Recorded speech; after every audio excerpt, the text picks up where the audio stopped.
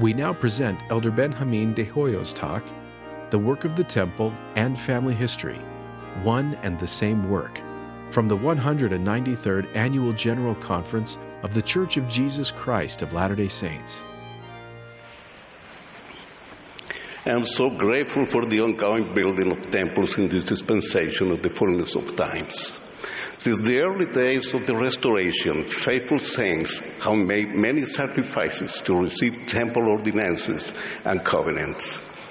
Following the great example, in 1975, after many economic sacrifices to travel from Mexico City, my dear wife Evelia and I, being accompanied by our dear parents, were sealed as an eternal husband and wife in the Mesa, Arizona temple. That day, as we were united by the authority of the priesthood in the house of the Lord, we truly experienced a glimpse of heaven. That experience has permitted to me appreciate much better how after 3 years of hard work and great sacrifice, the saints in Kirtland, Ohio, finally completed their beautiful temple in the spring of 1836, the first in this dispensation. In March of that same year, over 1,000 people gathered in the temple and in its entrances for the dedicatory service. The prophet Joseph Smith arose to offer the dedicatory prayer, which he had received by revelation.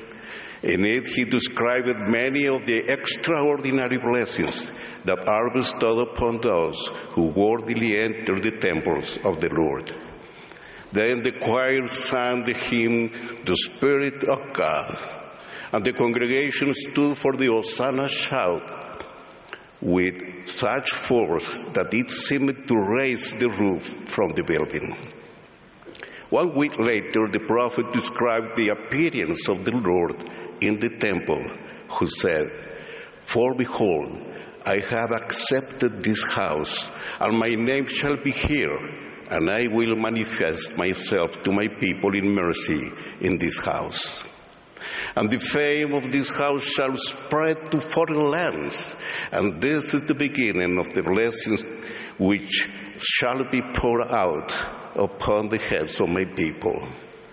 After these and other visions, Elijah the prophet, who was taken to heaven without tasting death, appeared before the prophet Joseph Smith and Oliver Cowdery and said, "Behold, the time has fully come, which was spoken of by the mouth of Malachi, testifying that he, Elijah the prophet, should be sent before the great and dreadful day of the Lord come, to turn the hearts of the fathers to the children, and the children to the fathers, lest the whole earth be smitten with a curse.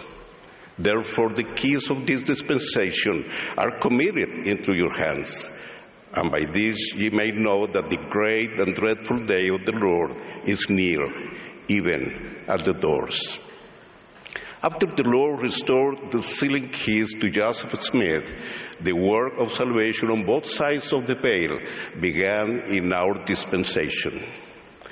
Elder Boyd K. Packer taught that this signal event went unheeded by the world, but it will influence the destiny of every soul who has ever lived or ever will live. Things began happened quietly. The church became a temple-building church. In the world, there emerged here and there, in a way thought to be spontaneous, people, organizations, and societies interested in tracing genealogies. This has all taken place since the appearance of Elijah in the Kirtland temple. From that very day, April 3, 1836, the hearts of the children began to turn to their fathers. Thereafter, ordinances were not tentative, but permanent. The sealing power was with us. No authorization transcends it in value. That power gives substance and eternal permanence to all ordinances performed with proper authority for both the living and the dead. Dear brothers and sisters, the construction and proper use of temples has been in any dispensation a sign of the true Church of Jesus Christ. After the dedication of the Salt Lake Temple in 1893, President Wilford Woodruff encouraged the members of the church to find the records of their ancestors and to record their genealogy by going as far as back possible in order to bring their names into the temple and perform the ordinances of salvation and exaltation. 1 year later, 1894, the same President Woodruff oversaw the creation of the Genealogical Society of Utah. 100 years later, in 1994, Elder Russell M. Nelson, then a member of the Quorum of the 12 Apostles, said, "Events of that historic year established family history research and temple service as one work in the church." Dear brothers and sisters, the Lord encourages us as members of His church to preserve our own family history, to learn from our ancestors, and to make the necessary arrangements for them to receive the ordinances of the gospel in the temples, to help them to progress along the covenant path, which will bless them with an eternal family. That is a central focus of the plan of our Heavenly Father, uniting family for this life and for eternity. To those of you who do not feel capable of doing this work, you should know that you are not alone. We can all turn to the tools that the Church has prepared and that are found in the Family Search Centers, which we used to know as Family History Centers. These Family Search Centers have been designed so that almost everyone, with little help, can find their ancestors' information and organize it properly so that they can take it to the house of the Lord. Please, contact the family history consultants in your ward or branch who will guide you every step of the way. As we follow the guidance of the prophets and learn how to do our family history and perform the temple ordinances for our ancestors, we will experience great joy to the point that we will not want to stop doing it. The Spirit will flood our hearts, awaken our faculties to do it, and guide us as we search for the name of our ancestors. But let us remember that family history is more than just looking for names, dates, and places.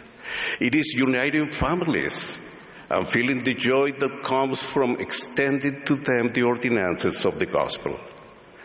I love the inspired teaching of our beloved prophet, President Russell M. Nelson, who has said, and I quote, "The temple lies at the center of strengthening our faith and spiritual fortitude, because the Savior and His doctrine are the very heart of the temple.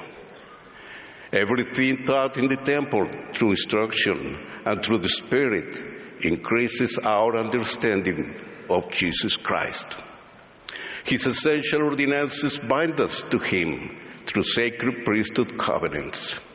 Then, as we keep our covenants, He endows us with His healing, strengthening power." End of quotation. Certainly, the work of the temple and family history are one and the same work in the church. I testify to these truths. I know this is the church of the Lord Jesus Christ, our Savior and Redeemer, to whom we remember and venerate at this Easter time. I know He loves us, and we keep our covenants and put our confidence in Him. He endows us with His healing and strengthening power. In the name of Jesus Christ, amen.